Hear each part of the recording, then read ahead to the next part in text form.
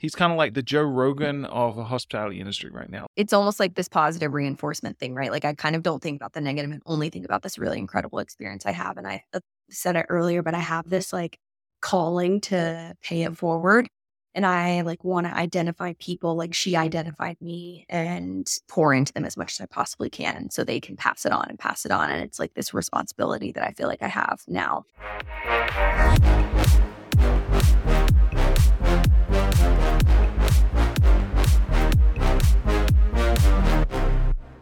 What's up, Slick Talkers? I want to do dynamic duo sponsorship placements for our partners, and the best dynamic duos I could put together for you are our first one of Hostfully and Minute. Now, you probably heard our Minute with Minute segment with Nathan Smith over at Minute. If I could say Minute 1,000 times, then I will. But basically, if you are using Hostfully's property management platform, then you can go to their integration marketplace and turn on your integration with Minute. So that way, everything is operating seamlessly in your hub to run your business without any issues and headaches. It just is so nice to have proper integration partners together. And I couldn't be more thankful for these two partnering with us on the podcast. So make sure you check out the show notes because we have special offers just for you from both companies, Hostfully and Minute, because you're a listener of the podcast and they love taking care of our listeners. So check out the links in the show notes. And of course, like always, thank you for tuning into the podcast. Now, back to the episode. All right, Slick Talkers, welcome back to another episode of the podcast. And this is a special one because I get to double dip guests sometimes, being a host of multiple shows in our podcast network. I had Meaghan Moylan, who is with Outpost out in Jackson Hole, and we got to talk at the TravelNet User Conference. I got to learn about her business through the lovely ladies at Sojo, and getting to talk to her and broadcast at their booth.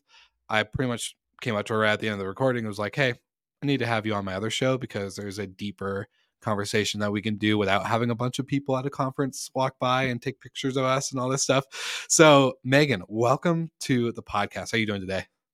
I'm so good. I'm so excited to be here. Thanks for having me. I hope we have as much fun as we did last time. I think so. Oh, we're not in our beautiful morning studio setup with coffee and all that stuff like we had at TravelNet, but hey, virtual, getting to double dip and have you on the podcast again is always a pleasure. So I'm excited for what's ahead. Me too. I want you to open up the floor. Basically, let's get a 60-second high-level overview, where you got started, where you're at today, what the business is, and what you guys do, and then we'll jump right in. Yeah, of course. So I said this on the last podcast, but I am one of those that fell into the industry, like I think everybody in the industry is. And I started in the Panhandle of Florida right out of college in reservations, which I also feel like is a really common story for a company called 360 Blue down in Santa Rosa Beach, Florida, along the stretch of 38 and in Destin. And we had about 200 units at the time.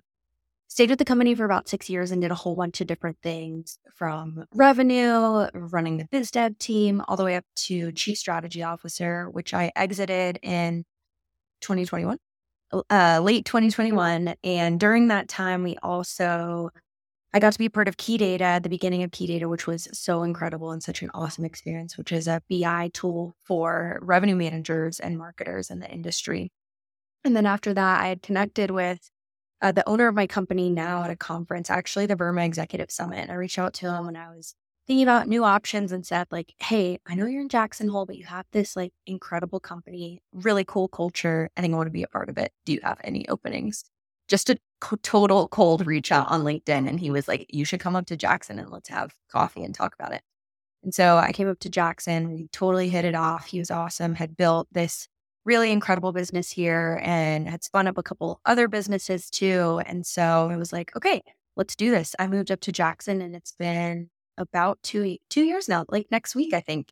And we have 250 units here in Jackson. It's kind of all over the board. So we have super luxe, we have multifamily units, single family units, and I really love it so far. It's been such a cool experience. And we have 5 other businesses in Jackson too, which take up a lot of time as well. So kind of doing a little bit of everything now. But yeah.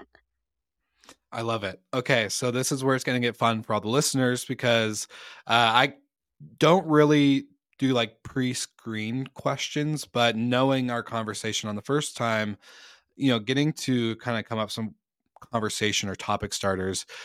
You mentioned working your way up through 360. You got up to the chief strategy officer role. Now you're an executive again at the company that you're at Outpost. And so basically, I want to talk, basically giving the listeners some context. In your first episode, we talked about the vertically integrated kind of business model for Outposts as a whole, as a group. So you have your property management side, you have your snow removal, you have cleaning, now coffee roastery and a coffee shop.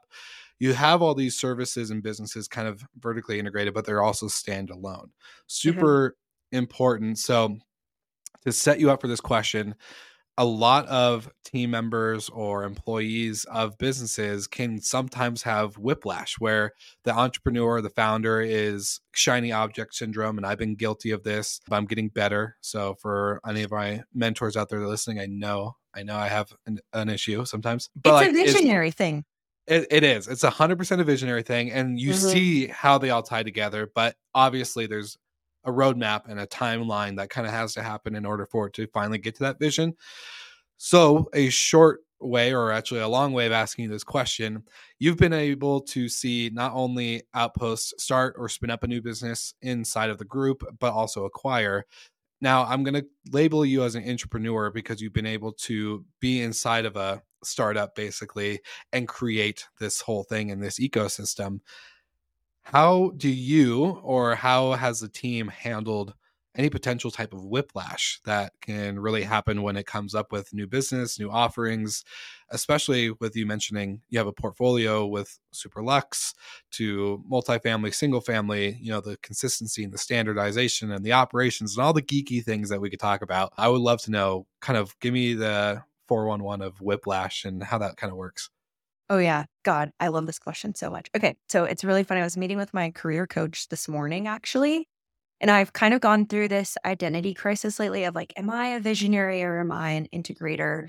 And I mean, with all the EOS talk that's happening in the industry. Yeah. Okay. So I think that I am an integrator that maybe wants to be a visionary, but is an integrator at heart. And I struggle with this because I am they the type of both person. Like we both have both traits, right? Like I'm a Yeah. visionary, Yeah. but I have like those integrator moments, but I can't sustain that, right? I'm not an integrator that can consistently be an integrator. I can only do it for periods at a time versus probably I could imagine you're an integrator, but sometimes that vision just kind of takes off and then you have to like, oh shit, I got to come back down really quick. And like, Totally. actually, yeah. Okay. Yeah. I mean, I that think I very much value, I'm someone that like hates the corporate world, but I really value structure. And so I think that's maybe in a lot of visionaries I know, like they're like structure can come later. Like here's the idea, here's the next idea, here's the next idea.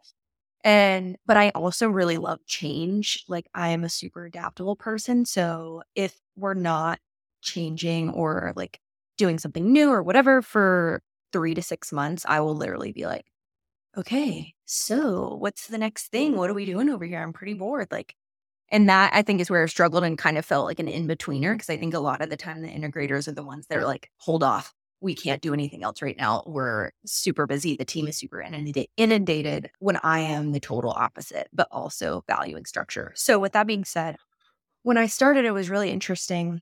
All of the vacation rental company called Outpost was really like assisting with the other entities. And at the time, we had a catering and private chef company, a cleaning company, and a snow removal and landscaping business. So our marketing team that was hired on at Outpost for vacation rentals started, it was like, hey, we're also going to do this other thing. And it was just more and more to their plate. And same with the finance team. And I think a lot of employees at the vacation rental company were like, oh my gosh, we have this major business that's really at this point the most successful and lucrative business that we have. So we want to pour all of our time and energy into this, but we also have all of these other now vertically integrated businesses here. But when you're so in the day to day, you're like, it just feels like another thing, you know? And so when I started, I really had this idea where I wanted to create a holding or a parent company and bring over the marketing team, the finance team, the HR team, and clearly communicate with the employees like, hey, I know that you were hired on to do marketing for Outpost, the vacation rental company, but we have this larger vision. And I think it's more opportunity for you, more opportunity for the companies, give you some diversity in what you're doing every single day, and really kind of build this like core group, the trunk of the tree, if you will. Um, so that maybe that was like a horrible metaphor, but No, yeah. I love that. I think the Okay. trunk of the tree, that's a great way to describe it. Yeah, and so that kind of became our core, like, parent company model, and so we have the Outpost Group, which I'm the executive director of the Outpost Group, and what we do so we do all of the creative direction, marketing, digital marketing, both sides of marketing for every entity that we have underneath the umbrella or in the branches, if you will. I can't, like, switch from metaphor to metaphor, and then we have finance, does finance for all of the entities, HR does HR for all of the companies. And then we have an operations and strategy department, which really like works with each business leader to identify objectives and set that next strategy. And then we honestly like kind of help out in whatever way possible. So if that is, hey, you need help with staffing for the coffee shop, like we'll assist with that. Hey, you need to vet these 3 softwares on the vacation rental side because we're experiencing need problems. But it gives power to the executives of each individual company to run the day to day and be super involved and lead the strategy as well. And then just kind of, we're here to support and make sure we're all rowing in the right direction. I love it. This is so I guess it might be a harder can of worms to open up, but with that diversity of problem solving, I think is really it's a great thing. I'm again as a visionary, I love to be kind of doing multiple things at once that I'm like, okay, this all makes sense in the bigger picture. Da, da, da, da, da. Then I have those days where I'm like, okay, I just want to focus and get my to-do list done on X, Y, and Z things. I need to start like tweaking this system or tweaking that system. But like with this, have you guys seen, because I think, I was listening to another podcast outside of our industry. The CEO of Kayak was basically describing how companies like Vacasa, Sonder, and other even hospitality brands that aren't just short-term rental related, how we're all struggling with profitability. And so no one's been able to seem profitable. And so with this model, do you guys see that the numbers, the financials really do make sense to have a more vertically integrated business than to have one business that stands alone and just focuses on property management versus X, Y, and Z services and products? I would love to know your take on that. Yeah, I mean, I think that, during COVID, if it taught us anything, it was more like what can we do to diversify our assets, but also set our main cash cow up for success as well and control as much of the guest and the owner experience as possible while still really like protecting ourselves in other areas. If the vacation rental industry doesn't survive COVID, then we have these other businesses that aren't nearly as lucrative, but snow removal, for example. We're always going to need to remove snow, especially in a place like Jacksonville. It is what it is. The coffee roasting business, mainly our wholesale clients, where a large portion of our income comes from our grocery stores. So big grocery store chains like Whole Foods, for example. And it felt like a little bit of extra security that's been helpful. I mean, I will not say that all those businesses were profitable right off the bat. Like it was definitely an investment to get started in both time and money. But we actually, and I kind of hate saying this because I know that a lot of people have not had this experience. Outpost has had the best year yet in terms of financials in 2023, which is super, super exciting. And I think a totally different experience than a lot of other people in the industry. And so that has also just helped catapult us to the next level with all of the entities. 2022, though, was really bad. I will totally admit that. It was a rough year. I can imagine. And especially if some of these businesses at the group level are just being spun up or Oh, going yeah. through a massive change, right? For listener context, again, I love that not only do you guys have the vacation rental management side, but the snow removal, the cleaning, that's going to help. And you're now able to move your cleaners from contractors to actual employees under this cleaning company. And then you have the private chef experience where you get to have a private chef come in and do all the stuff, and they know the property, they know the Outpost group as a whole, most likely. So they're able to, again, promote the coffee roaster or the coffee shop and, go into this. And so I think it makes so much sense. But I Mhm. want to also dive in that you're probably one of the younger executives that we've had on the show. I don't know if you know her personally or maybe have heard of her, but Brandy Canali over at Romy in Miami. Mhm. They're in New Orleans and Miami. They have about 700 properties or 700 units. She just crossed that 30 over 30 club as well, but still like young executive in this industry, to where I think, there's such a different type of leadership model, a different type of way that you embed kind of the way you communicate either with the different companies inside of Outposts or kind of your top level leadership. So kind of maybe walk me through your experience. And this isn't your first time even being an executive at a young Yeah. age. So I guess run me through your experience of being a young executive in hospitality and what you've seen throughout the years of your leadership. I'm so flattered that you're referring to me as young. For everyone that doesn't know, which is everyone listening, I did turn 30 2 weeks ago, and it has been a big milestone. Luckily, I feel like there's something with the camera that is making it look like I don't have any wrinkles, but I do. They're starting to pop up. For me, it's going to be the gray hairs I'm seeing pop on the side. So that's, yeah, I've been that's hitting the coming. salon every 8 weeks. Like, I don't even want to see a gray hair. I'm going to be hopefully still brown when I'm in my 60s, which feels closer than any. Someone told me the other day, they were like, well, 30 is like when it's half over. I was like, what do you mean it's half over? No.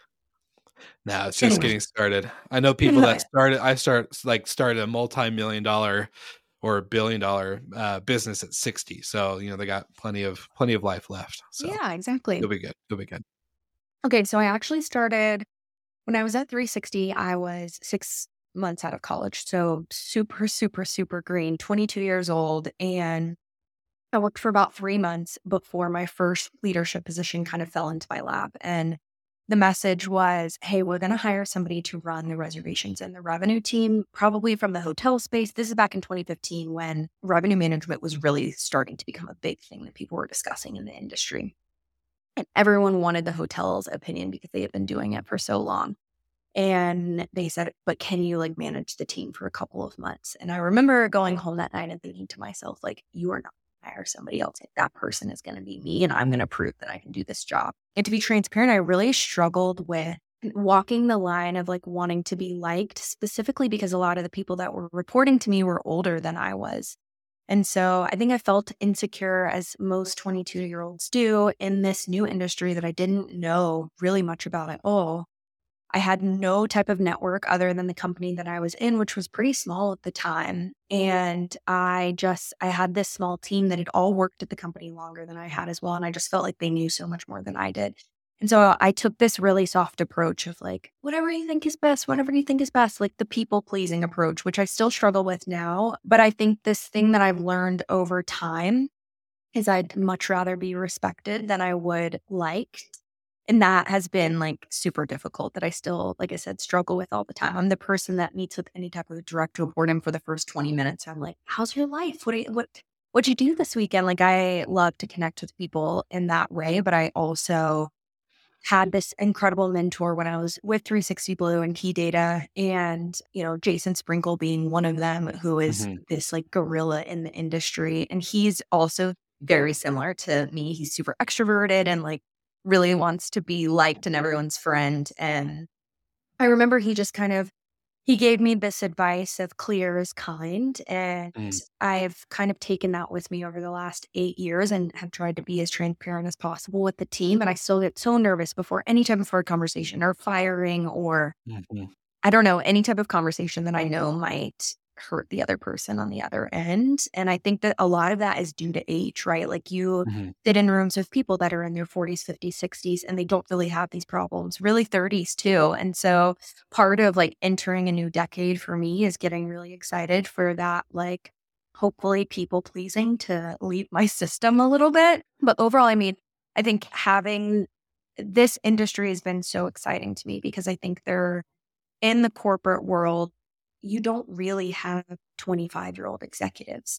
You have this like path that you are required to take where you start as a manager, and then you're a senior manager, and then a director and a senior. And your path for the next 20 years is laid out for you very clearly, and you know what steps you need to take and what the salary ranges are. And I think that provides comfort, which we can all appreciate, especially in times of uncertainty.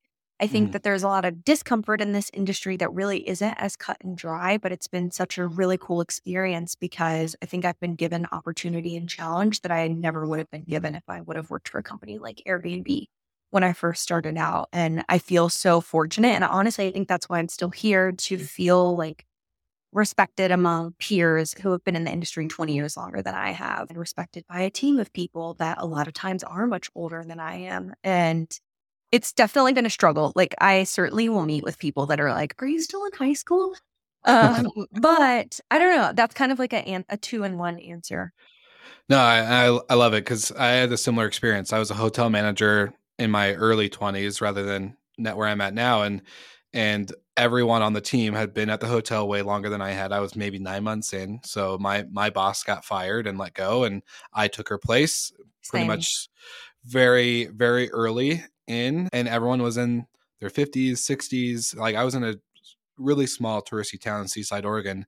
There wasn't a lot of people in their 30s and 40s. It was Mhm. like I was a big outlier being in my 20s. And I know you probably relate to being in Jackson Hole. I don't imagine that's being a very young city, but I could be wrong. I've never actually been. My buddies talk about their trips to Jackson Hole all the time, so I'm Oh my gonna have God, to you be gotta on get one of there those. soon.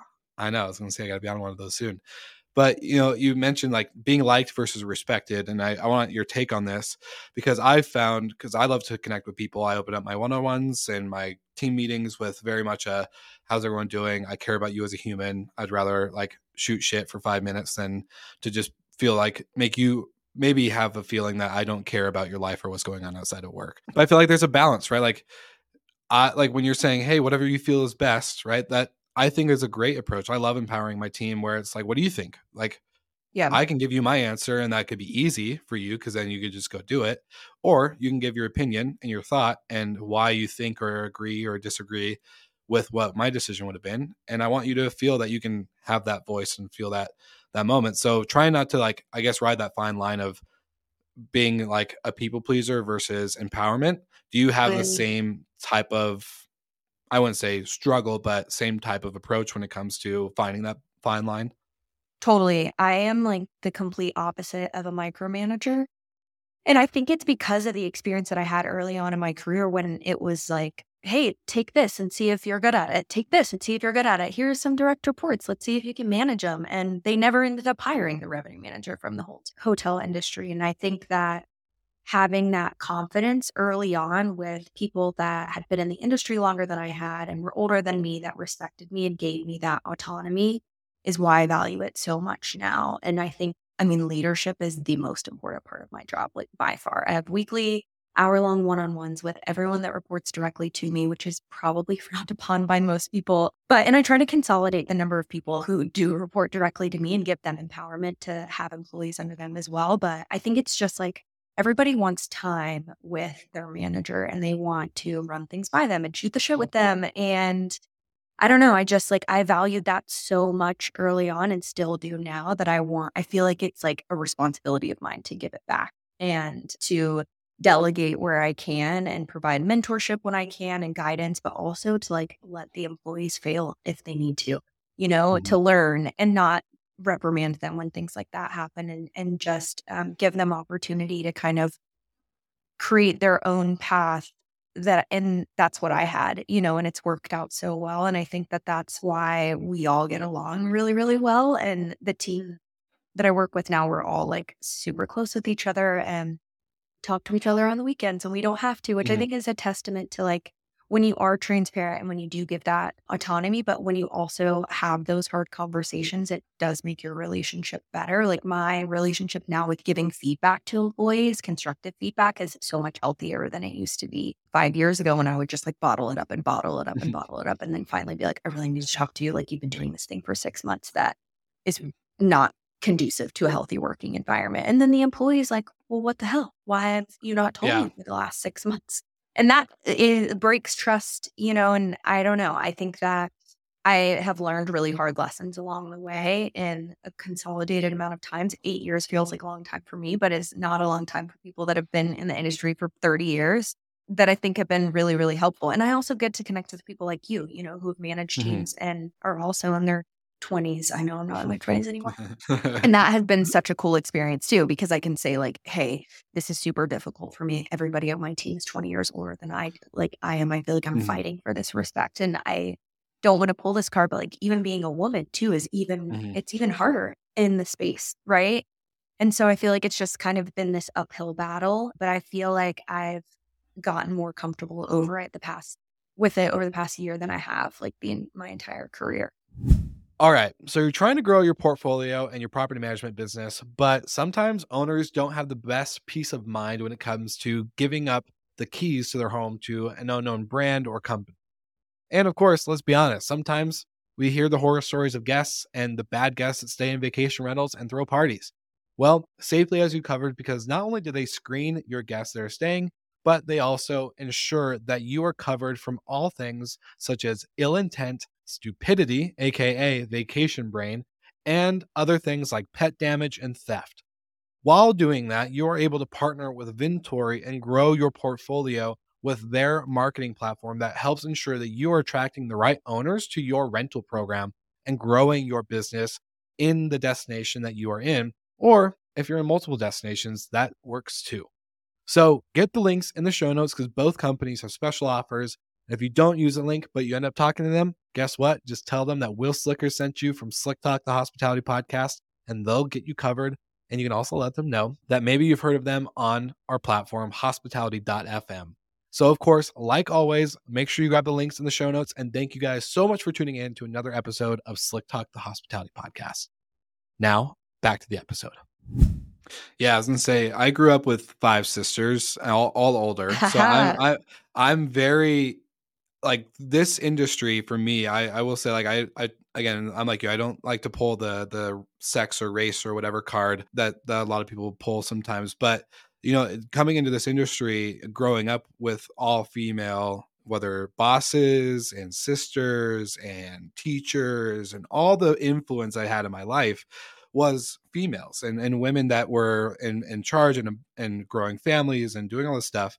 And so coming into this industry, not seeing a lot of lady executives and founders and entrepreneurs like they are, but maybe in our media spotlight, they're not as showcased as much. And so I have a couple of questions with you kind of based around the leadership and the execution side, because you mentioned a couple things that really sparked an idea or a question for me. So how much of your leadership style today or the way you approach things was impacted by a bad work environment before getting into the industry?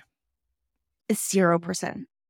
0%. Okay, let's explain. It's like dive into, because I had a lot of, I wouldn't say a lot, I had a lot of lessons learned through either poor leadership that was good but never gave the right time allocation to the team or myself on the team, and just then being a bad leader or a bad owner. So that's how I've applied a lot of it. Like I'm very, like you mentioned, one of the things like bottling something up for 6 months, right? And like I've learned that on like real time correction is really important, because someone on my team was dropping the ball and I was about to correct it, and then they did a really good success like renewal program, and then I was like, well, now I can't say it because I'm rewarding good behavior with a bad reaction. So that's like an example, right? Like I'm being very conscious of that.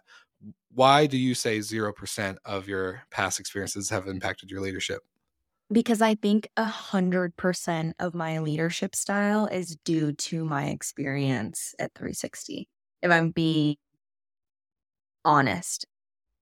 Yeah, I think that's right. I'm like checking myself in my mind, but I had a female boss for the entire 6 years that I was with the company. She was the CEO, and she was like the ultimate badass, like the superhero. Had eventually 5 kids over the course of those 6 years, 5 kids in 6 years, and was CEO of a multi-million-dollar company that went through 2 acquisitions and then sold, and just like led with so much poise. And she was like so gritty and graceful at the same time. And like she would call you out on your shit, but she also was like the kindest, most respectful person. I mean, I like can't even describe her in words. And I think like I was just totally like enamored by her the entire time that I was with the company, and made it this mission of like, I'm going to learn as much as I possibly can and like soak up as much of her leadership style as I possibly can and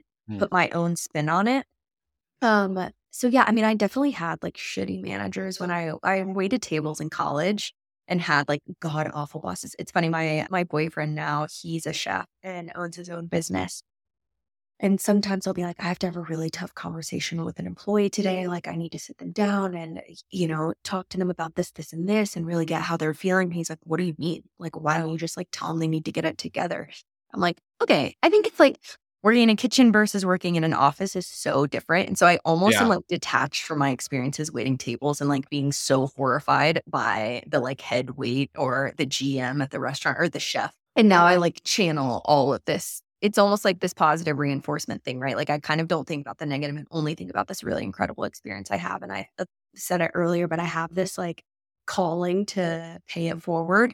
And I like want to identify people like she identified me and pour into them as much as I possibly can so they can pass it on and pass it on. And it's like this responsibility that I feel like I have now. That's a really good answer. I was not expecting that. So you took it a whole new direction, which I love. That's why I love these like impromptu, unscripted conversations, right? Just because you never like I can have an idea, but what you actually say could be so different. And so I love that. And I have kind of like two more topic / questions, and maybe shifting a little bit of gears, but kind of same on the same note. A lot of people in the industry, especially 10, 20-year long veterans, right? During COVID, we're like, screw this. I'm either getting laid off, I'm not taking a paycheck, I got furloughed. Or if you're the founder or someone on the founding team, right? Like you kind of like, all right, we're deferring payments. Like we're not paying ourselves until like we're back on our feet. And I know how that is because I remember not taking a paycheck for almost a year. So like really, really different. And a lot of people left. Like, I don't want to work in an industry that's 24/7. I don't want to work in an industry that is behind on not only just being 24/7, but behind on tech or behind on like literally human capital, right? We're so labor dependent. And so, why have you stayed in the industry? I always love asking, especially younger executives and founders, is why stay in an industry when you could probably go work from home with a SaaS product that's raised hundreds of millions and Yeah, right. do all this stuff. There is this level, I guess it's like a multi-part answer. There's definitely a level of comfortability that I feel in the industry that almost feels like home and safe in a way, right? Where I feel like I just like know it so well. Not only that, but like this incredible network that have become friends over the course of the last 8 years. I just kind of feel like these are like my people. I've been seeing you at conferences for the last 8 years and I like hanging out with you and getting a margarita with you. And I don't know, watching it transform and really like blow up over the course of the last 8 years has been so rewarding. And I think that coupled with the fact, and I think this is true for a lot of industries, but I guess I'm probably biased at this point, is I feel like there's so much opportunity here still and that like drives me. I want to be here forever, I think. I don't know. I'm 30. So I still have apparently a lot of life to live. But I do feel like that. Like it just feels like home and it's so shitty sometimes, right? And now, I mean, Mhm. I will be so honest, like at the level that I am in the company, I don't have to deal with a lot of the things that I used to Mhm. when I first started out. And I don't talk to guests at 2 o'clock in the morning. And I Yeah. don't talk to a lot of like screaming owners. And that I think has a lot to do with it, right? Like I haven't experienced that burnout in a long period of time. It still is very demanding in so many ways, mostly on the employee side and just like Mhm. feeling the responsibility of nurturing and growing other young people into building their own careers. But I think this industry is so unique for that reason and this opportunity that I've been given that I don't know. I guess I kind of have this fear too, super vulnerable if I went into another industry that they would be like, we have a secretary position open for you. And I don't know, it's like a imposter syndrome type of thing where I'm Mhm. like, this is the only industry when I could be an executive at the age that I am. So there is some of that, but more than anything, I think I just like, I love it and I want to continue growing with it.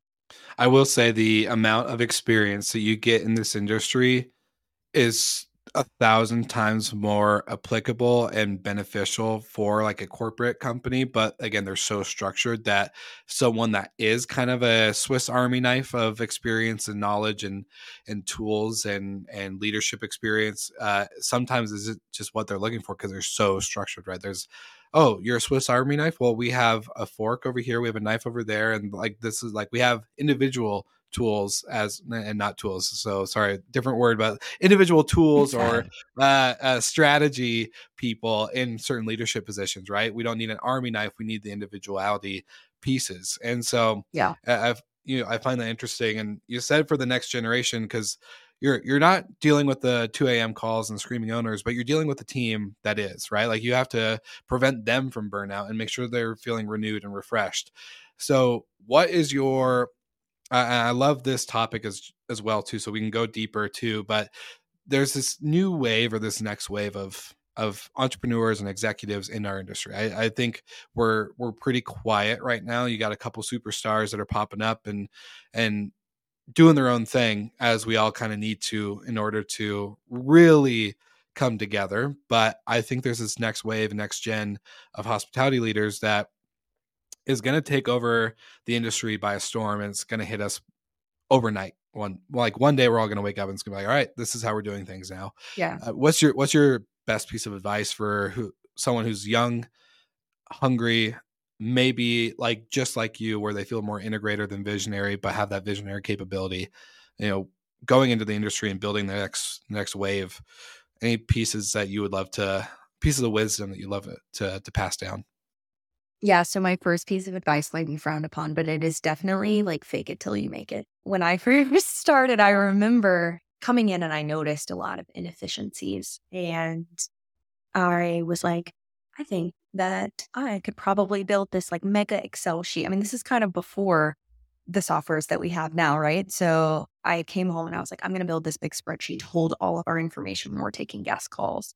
That we didn't have a Salesforce at that time or a track. We were using Escapia, but they still didn't have that capability, the CRM capability. Anyway, so I didn't know how to use Excel. So I came home and I watched YouTube videos for an entire weekend, made a full YouTube spreadsheet and brought it to my boss on Monday, like a week after I started. And she was like, this is the most incredible thing I've ever seen. Like, you're really an Excel whiz.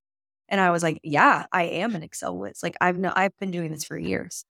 And I think You locked yourself into that one. You I know. And then 100%. after that, I was like, oh my God, all these people are going to come up to me and be like, would you mind telling me how to do a VLOOKUP? Like, do you know how to? Yeah. Anyway, and that did happen. And so I did a lot of faking it till I make it there. And now I know Excel really, really well. But I think this like confidence that you kind of have to have, especially as a young person in an industry that's dominated by people that are older than you, that do have a lot of experience, like coming in and saying to yourself, like, the value that I can add is that I have really fresh eyes and I haven't been in this industry for a long time. And I leaned into that so much when I first started with the company. I just thought like, okay, I am going to pick out every inefficiency I possibly can. And rather than pointing it out, I'm going to come with a solution and I'm going to go ahead and like build this solution and just say like, all you have to do is implement it. But do you like it? Like, do you have any suggestions? And I think that really helped me stand out in the very beginning. So faking it till you make it and having that confidence. And also I think my expectations for myself when I started were pretty low. Like it was, I'm going to do whatever I can to make the best out of the situation and position that I have right now. And I'm going to be like the best reservation as possible. And then when I moved over to being a revenue manager, I was like, I will be the best revenue manager possible. And I don't think that I had my sights set on like, I'm going to be a CEO one day. And I think not getting too far ahead of where you are right now is super important because I think we all have goals of some sort, right? Like maybe that is money based, or maybe it is position based or responsibility based. And I think just like crush what you're doing at this very moment, even if you are in maintenance or even if you are answering guest calls at 2:00 in the morning and it sucks so bad. And I think if you stand out and you find those inefficiencies and have suggestions for improvement, like all those doors open up for you. I don't know. I never felt this need to like do a lot of really like demanding or heavy negotiating for anything for a long time until I feel like I like had that arsenal built of like in the trenches experience. And that's just something you got to do. I mean, when you're just starting out is freaking grind.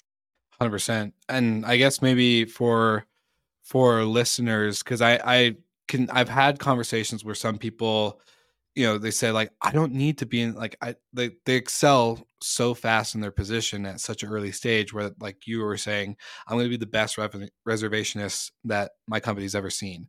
And then I'm going to go to the next piece and do the same thing over and over again. They get there, right? Like they become the best reservationists. And then they're like, why does no one trust me that I know exactly like everything that's going on in this whole system or this department, right? And I guess for a follow-up question, do you believe time is super important in this piece, or do you think that someone can fake it till they make it and get to a higher level or career path in a shorter period of time based off of crushing their positions past, if that makes sense?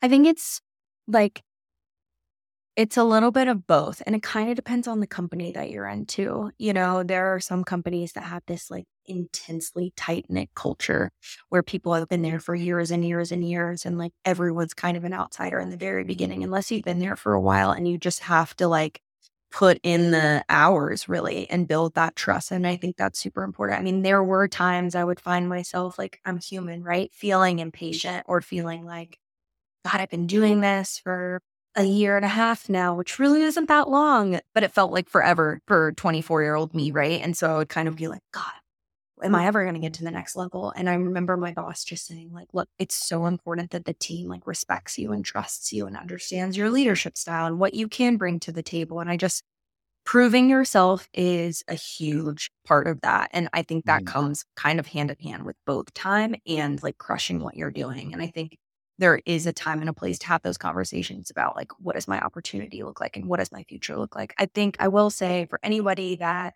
is on the leadership side of things and is already here, right? And has like you and I at this point, who our role is mentoring those who are now climbing up that ladder, like what we can do is just always show that there's more opportunity, because I definitely would have left immediately if I felt like there was a ceiling over me, whether it be in a certain department or a certain position, or just with like the amount that I had to learn. I think that there's something, when you're so hungry, you just want to learn all the time and you want to know there's more opportunity. And the second you put a ceiling over somebody's head, they're out, right? Like they're kind of glazed over when it comes to like the employees that you really want on your team that are super motivated and hungry. And so I think it is our responsibility to like put those professional development plans in front of employees all the time and let them know that like there is no ceiling as long as they're building that trust and working their asses off.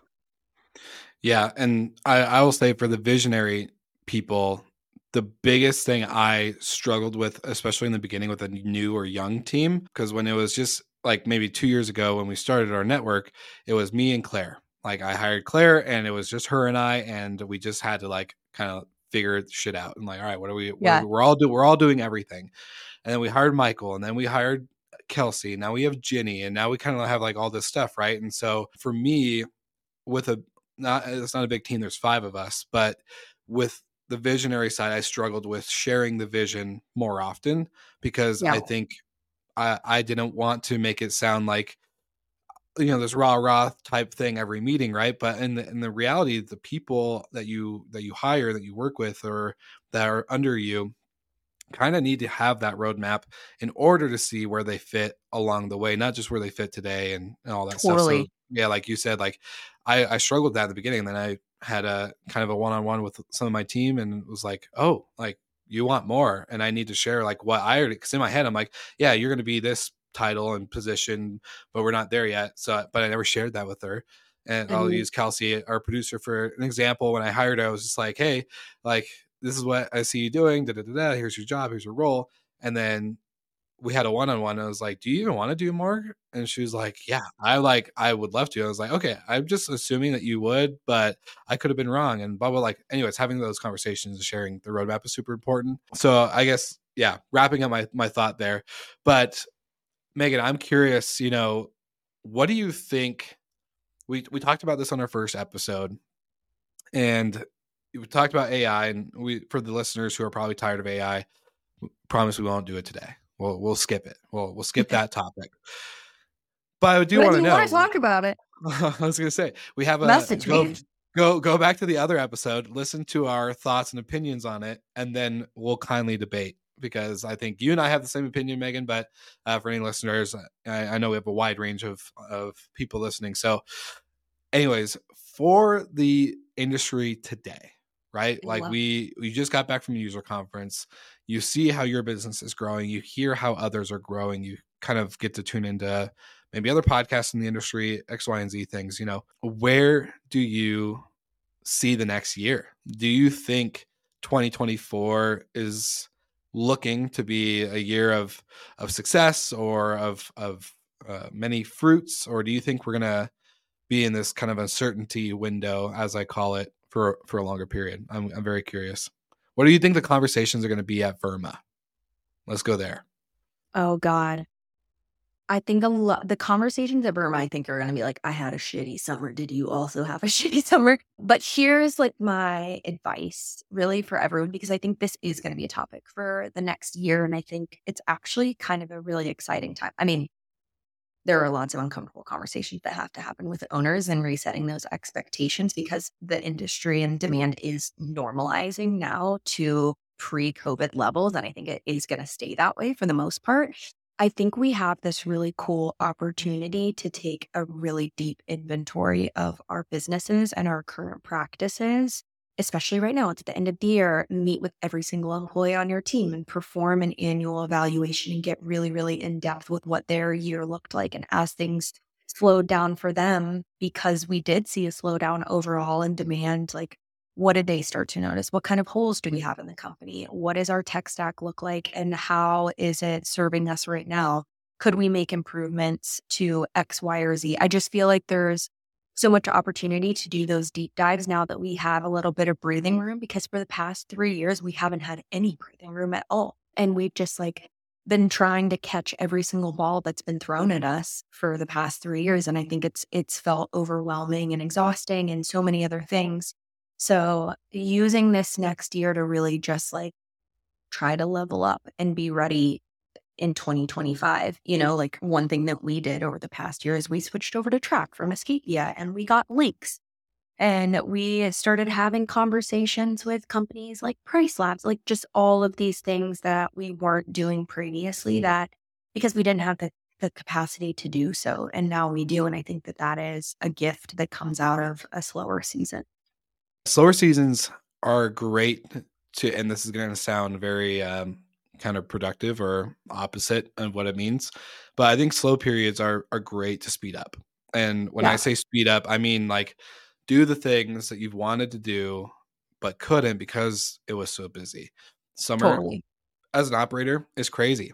Now in the winter, you get to speed up. Yeah, you can take maybe you don't have to go into overtime and all this other stuff, but you can now actually do the quality control of the properties and actually do some internal up training with your team, getting them some new resources and tools and education. One thing we've been hearing within the network is just like a lot of people will reach out and say, hey, when I onboarded with X, Y, and Z company, I had to listen to 5 of your podcast episodes with these people, right, to understand and catch up to the industry. And like these are great times to do things like that. For us, I know like we're gonna be like right after Thanksgiving, it's gonna be slow, but it's gonna be busy. Like we're gonna be cranking some stuff out until January, and then we're gonna take some time off, and then we all know the next 2 weeks, 2 weeks into January, it picks right back up, as in it's just a nightmare and crazy. But I think it's a great time to speed up. So could be interesting to hear. I would love to hear maybe some brands or companies out there that might have been around for 20, 30 years and how they're kind of taking this time and this shift in the industry. But yeah, I agree with you on the ability to do what you need to in the off time. Meaghan, I guess final question, wrapping it up. If you had one thing in the industry that you could change for the better or get rid of, fine, I'll give you 2 options. To change or get rid of completely, what would that be and why? I think that I would change the perception of vacation rentals in the eyes of, God, this is really hard. I mean, this is one thing. But the first thing that came to my mind, I would change the perception of vacation rentals in the eyes of a lot of communities that are moving towards super strict regulation. And I think that we have had this really difficult uphill battle over the course of the last 5 years or so, where, we've been doing economic impact studies and we've been speaking to our local and state officials about the benefit that we can bring to our individual communities. And I think this, it just feels like fighting this negative perception that I wish didn't exist in the first place, because I think our industry is so unique and so beneficial to people's lives, both from an employee standpoint and from a guest standpoint, because we're creating such incredible memories, but also to the economy locally and at the state level. So I think that would be the answer off the top of my head. Great answer as always. So I love to end the episodes with, a shameless shout out plug. Where can listeners connect with you beyond the audio and beyond the podcast? I would love to open up that door, if you're even opening up that door, but where can they find you? Where can they like and subscribe and do all the fun things that they get to do? Subscribe, follow, TikTok, LinkedIn. Definitely LinkedIn. I have recently decided that I need to embrace LinkedIn as a social media platform, and I cannot be using TikTok like a 15-year-old anymore. I don't actually post TikToks. I just like to watch them, but love... You and me both. Also, anyone is always welcome to come up to Jackson, build some snowmen, and get some coffee. I'm down. Yes. I think we should do an in-person kind of outpost. I do too. Day. That'd be sick. Yeah. That'd be day in the life. Yeah, day in the life. Let's walk through all the businesses, meet the teams, get to do all the stuff. That'd be fun. Try some coffee. Exactly. I love coffee.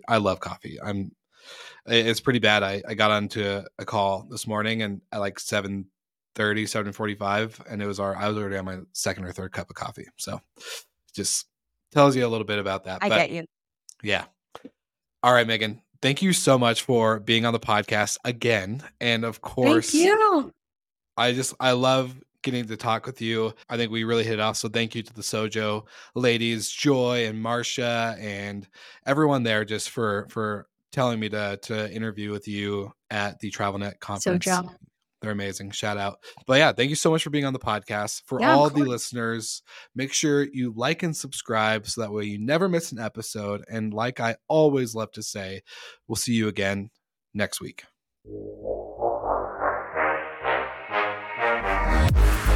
Thank you so much for listening, and thank you to our show partners for making Slick Talk, the hospitality podcast, possible. We hope you enjoyed the show, and we would love to connect with you outside of the podcast. So you can follow us on all of our social media channels for daily hospitality content, or find us on slicktalkthepodcast.com. And don't forget to rate, review, and subscribe so you never miss an episode. I'm your host, Will Slickers, and we will see you guys all again next week.